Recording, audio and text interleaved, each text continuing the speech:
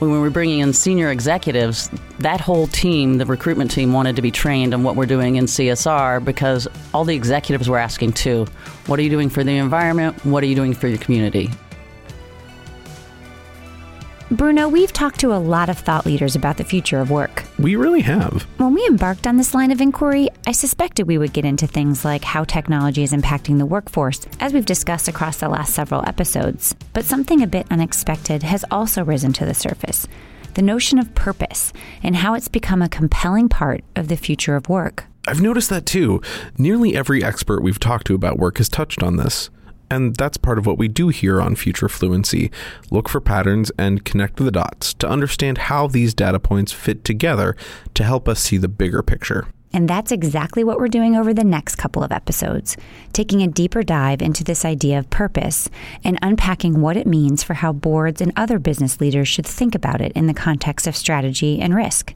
Today, we'll spend some time focusing on the what and the why behind this idea of purpose. And next week, we'll tackle the how, strategies that companies are using to apply this concept at the organizational and employee levels. I'm Bruno Falcon. And I'm Erin Essenmacher, and you're listening to Future Fluency, the podcast where we explore the changing face of America through the lens of innovation and culture and their impact on business, brought to you by the National Association of Corporate Directors. So we're talking about purpose in the context of shifting workforce dynamics, and I can't think of anyone who gets that better than Johnny Taylor. Yes, as the CEO for the Society for Human Resource Management, or SHRM, Johnny has a ringside seat to the data and trends shaping the workforce. I sat down with him to talk about the detail behind the data, and given what we've heard from others in the talent field, no surprise, purpose was front and center. But what was particularly fascinating about Johnny's view is that he started off as a skeptic. When you first hear purpose, and I'm that guy who, when I read the articles, maybe 3-4 years ago, and people were talking about purpose, I frankly rolled my eyes. I was like, oh my God, here's your purpose. You come to work, I pay you. You go home and you buy what you want with what I pay you for, right? So, to be totally candid, and I think I'm a developed thinker when it comes to this, but I was like, that is ridiculous. Over time, I've come to really appreciate what they mean by this. It's not some soft kind of entitled approach to the world. It's saying that there's got to be something bigger than just collecting a paycheck. It's not work for the sake of work, and it's not work just for purposes of returning shareholder value, that I've got to get something out of this deal too. Long gone are the days that the employer said, I invest in you because I'm going to get a return on that investment, full stop. We're now seeing that the employees are saying, oh, wait a minute. I've got to get something out of this too. This has to be mutually beneficial. Yes, employer, you should get a return on your investment, but because I'm investing my time and my energy in your company, I need to get one as well. And it's not just dollars and cents. It's purpose. I need to know that what I do matters, and that it matters not just for me and for you, but in the broader context of community. That evolution is really interesting, and I'm guessing the initial skepticism Johnny felt resonates with a lot of business leaders out there. Indeed, and we'll get into some of that skepticism later in the show. But first, let's take a minute to level set. This concept of purpose can feel a bit squishy and abstract. It would be helpful to get our arms around exactly what we mean when we talk about purpose. For me, two conversations in particular jump to mind when we talk about what purpose means. The first was your chat with David Horsiger. Yes, David is the CEO of the Trust Edge Leadership Institute, a research organization focused on the ways trust, or lack thereof, impact growth and innovation. And more than ever, our research would absolutely affirm that people more than ever want to be a part of something that has a purpose beyond themselves. And we see people also trusting organizations that are a part of something bigger than themselves. And this isn't new news, by the way. People have always trusted people that think beyond themselves. People have always trusted people that care beyond themselves. But we're seeing in the research that it's top of mind more than ever before. give a clear mission and purpose that goes beyond yourself. That is a huge part of retention today. Caring about all stakeholders, more and more people want to work in a place where all stakeholders are cared about, and including the environment and stakeholders beyond the kind of the big three, the client, customers, the employees, and the shareholders, but the world. People care more than ever about others in some ways, and that's, I think, a good thing. We'll hear more from David in our next episode when we dig into the how behind fostering purpose at work. For now, let's just say we know the idea starts with the notion that I care about something bigger than myself, bigger than the individual. Whether we're talking about an individual person or an individual corporation, defining something bigger is the key to how companies apply this to their own business. And that really came through in your conversation with Martin Whitaker. Martin is the CEO of Just Capital, whose mission is to help companies improve how they serve all their stakeholders: workers, customers, communities, the environment, and shareholders. They measure public sentiment and apply research, rankings, indices, and other data-driven tools to help measure and improve corporate performance in the stakeholder economy. Or put another way, their business model is predicated on using data to link purpose and business outcomes. And Martin helped us further define what we mean when we talk about purpose at work. I think it means different things to different people, but what is common among almost everybody we talk to is, how your work makes you feel, how you feel treated at work. Do you feel as though you're doing work that has meaning? That doesn't mean to say that there are specific things that do and don't have meaning, but to you as an individual, what do you care about? And do you really feel that sort of core sense of purpose about how you spend most of your waking hours and how you provide for your families and try and build a career and do all the things that lead to real self-fulfillment? Those are basic human motivations. And nowadays, focusing on purpose at work is much more possible. If you sort of look back over how companies competed for talent, you might say the purpose-relevant issues were less important in the 70s, 80s, 90s. People focused on money, compensation. That's still true. But increasingly, what matters to folks in terms of their, the work that they do, the products that they make, and the services that they provide, those things are increasingly tied to sort of societal good, a belief that actually by solving problems around social issues and environmental issues, not only does that give me a heightened sense of purpose, but it's also what's driving business success. It's, these are new markets, exciting growth opportunities. This is sort of how businesses are thinking about their future. So those two things have sort of moved together. I think the thing that's really become more relevant in the last few years is this notion that somehow you had to sort of check your values at the door every day when you came to work. You just focus on your work. You weren't worried about your sense of engagement or employee engagement. Now we realize those things are actually really crucial to any successful business. No question. And they'll pay a premium sometimes too. I mean, that's what's fascinating to me. I used to always think price matters, and that's traditional business thinking. If you provide a superior product and you can get the price point right, people will buy it. And what we're learning now is people are saying, even if I like what you do, and even if it is admittedly the superior product, I'll do something else just because you're not aligned with my purpose. And we talked about Nike early, classic example. Their decision to run the campaign with Kaepernick. Mm-hmm. There are some people who said, never will buy another pair of Nikes. I'm just not going to do it. So again, and I'm not saying whether that was a good or bad decision, but it means that consumers are now looking at companies and saying, does this align with me? And you just have to decide who's going to be your consumer. And very much like that, you've got to decide who's going to be your employees, because employees are now doing the same thing. We saw in the Wayfair case, where, the employee said, I don't want to work for a company that plays any role in dealing with immigrant children and they're being housed by the federal government. Now, again, hear me clearly. I'm not weighing into that debate, not in this conversation, but other than to say customers of Wayfair had to be factored in, but more importantly, employees of Wayfair had to be factored in. Companies being very, very clear about their purpose too.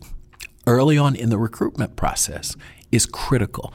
Telling employees or prospective employees who you are, what your values are. And again, people can say, I don't agree with it, but they've got to at least understand it. And companies have never spent a lot of time on their value statements, their guiding principles, their vision, their mission. We put up this stuff, the words that mean nothing. And now employees are holding you accountable. They're saying, this is part of the deal. I signed up because I believed what you told me you were and what your values were. And if you're not living them, I'm going to leave. And then to your point, and I'm also never going to be your consumer. And worse, I'm going to go out and destroy your employer brand because of social media. I can say a whole bunch of things about you for free, and people will buy into it. It's just a very different world right now. Bruno, this shift toward purpose is being led by a few intertwining factors. First, a younger generation of workers who have different attitudes, expectations, and values they bring to the table.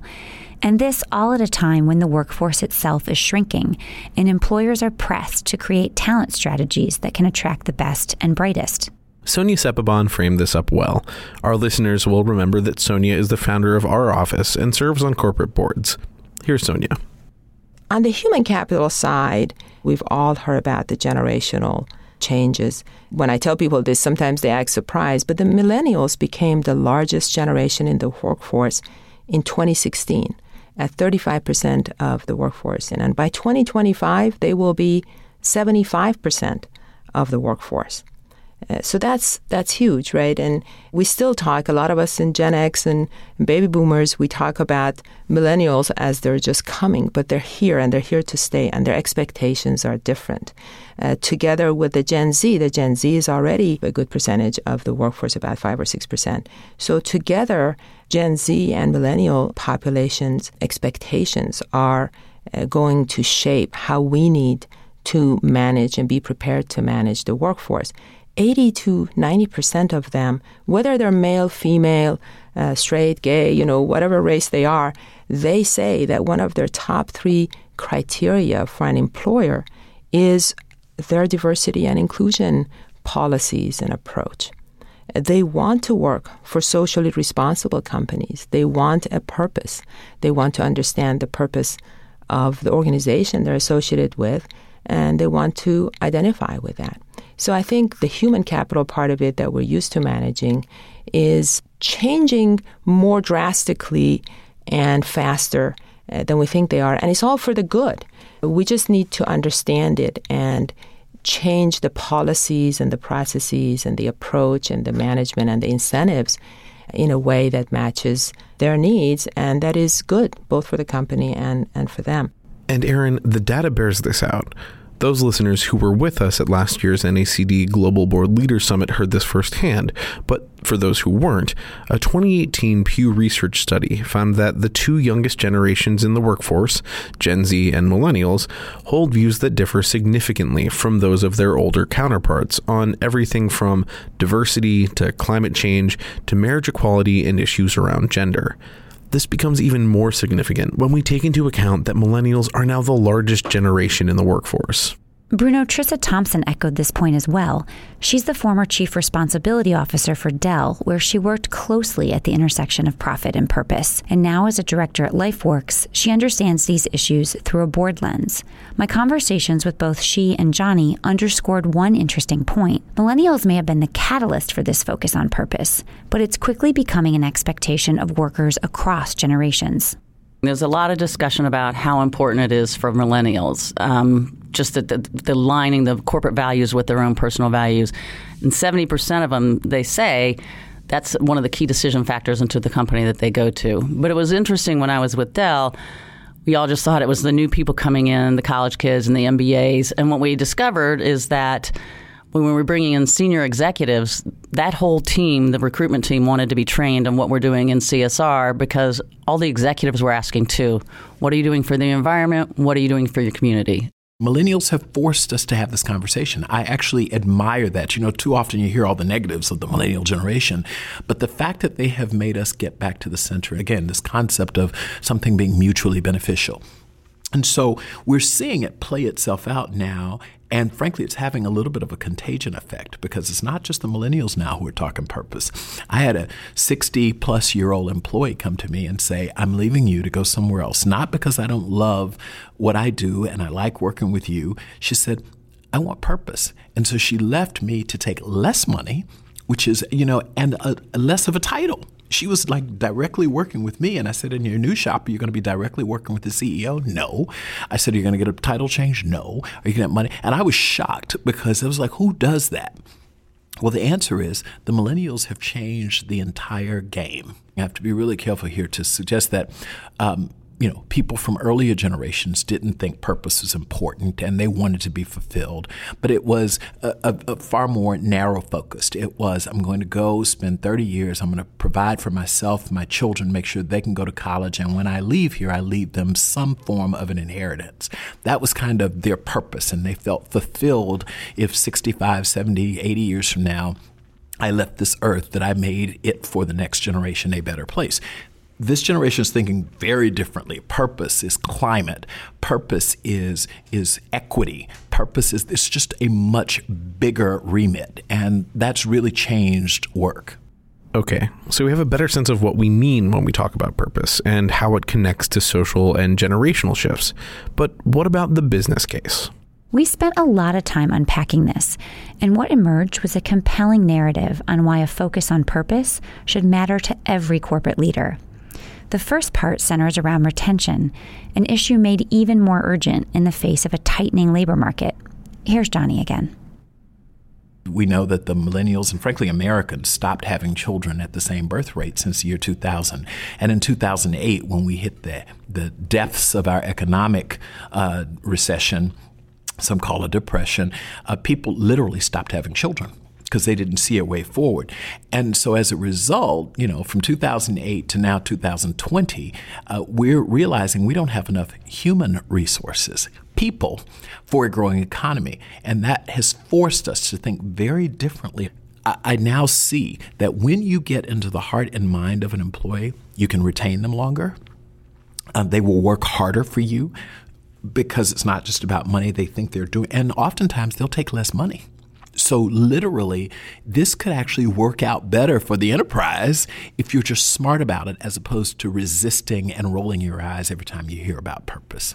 As we've heard across the series, talent and innovation go hand in hand.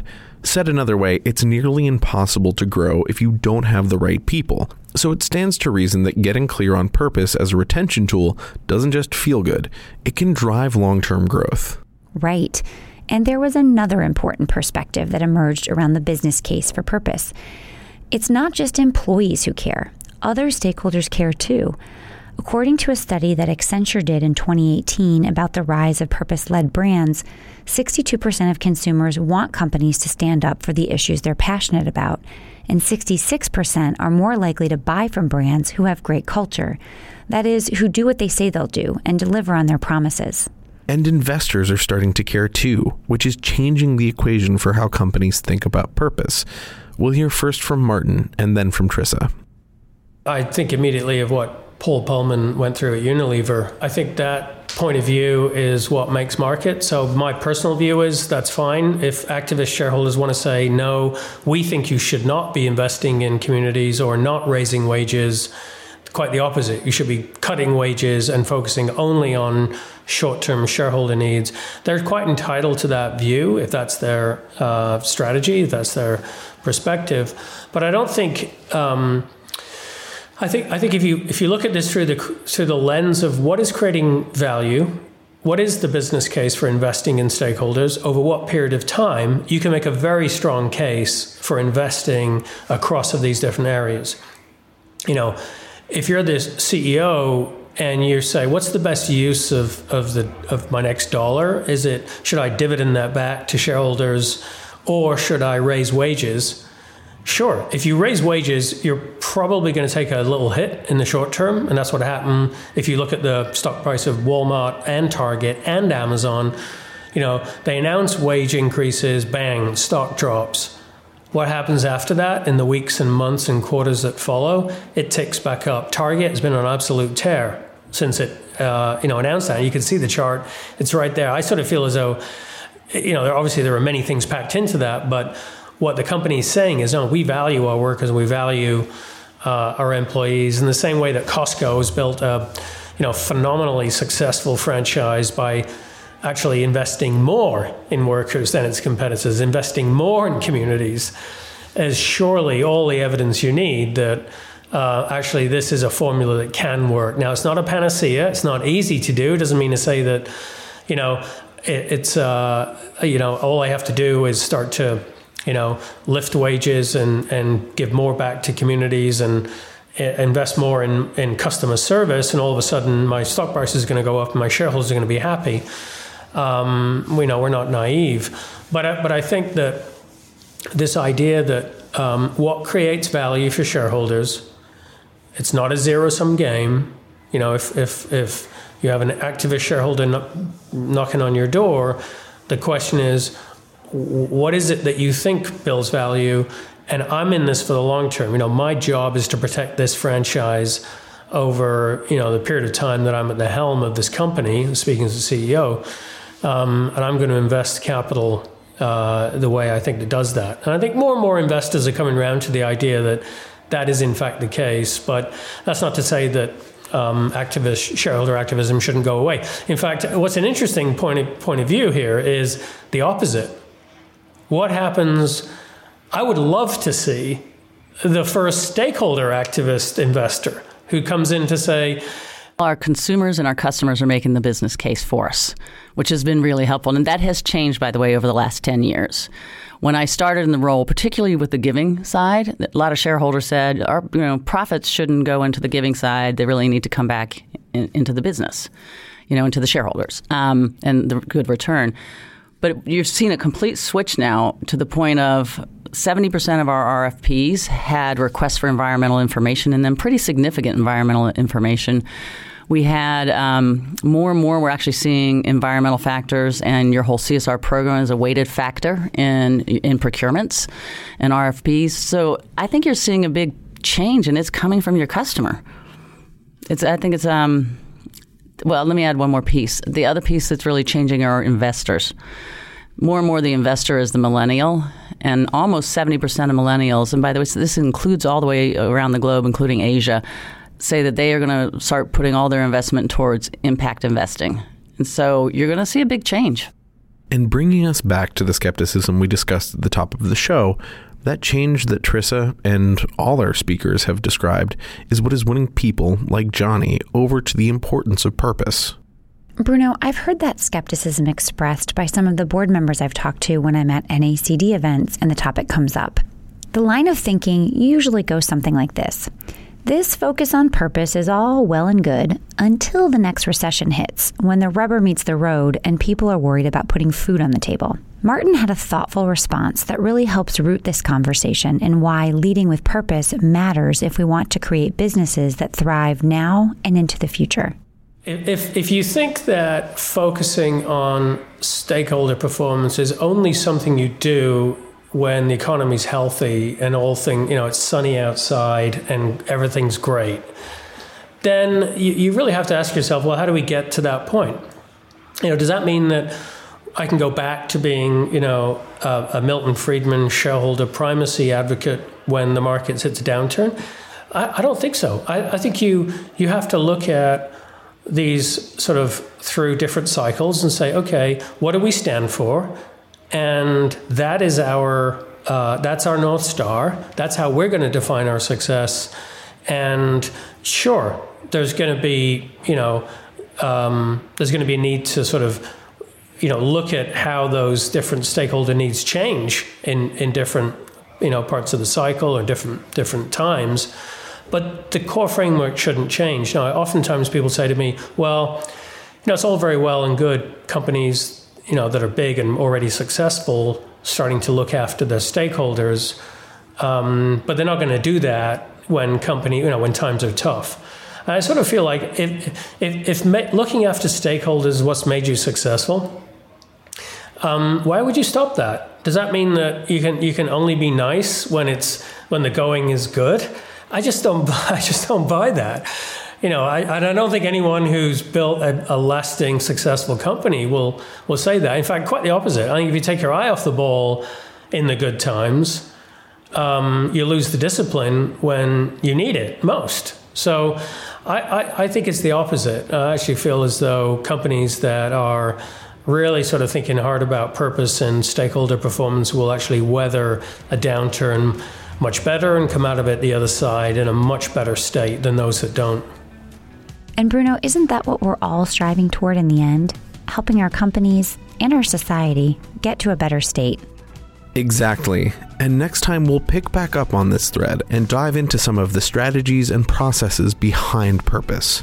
So people sometimes will talk about the purpose at the annual meeting, or they'll talk about it once in a while. If you're not talking about it more than that, or sharing it or showing it more than that, then people don't know it. So they're not feeling it, they're not motivated by it or anything else. You have to take action on it. We can tell if you really believe in this purpose by if you're putting money toward it, resources toward it, or time toward it. That's next time on Future Fluency.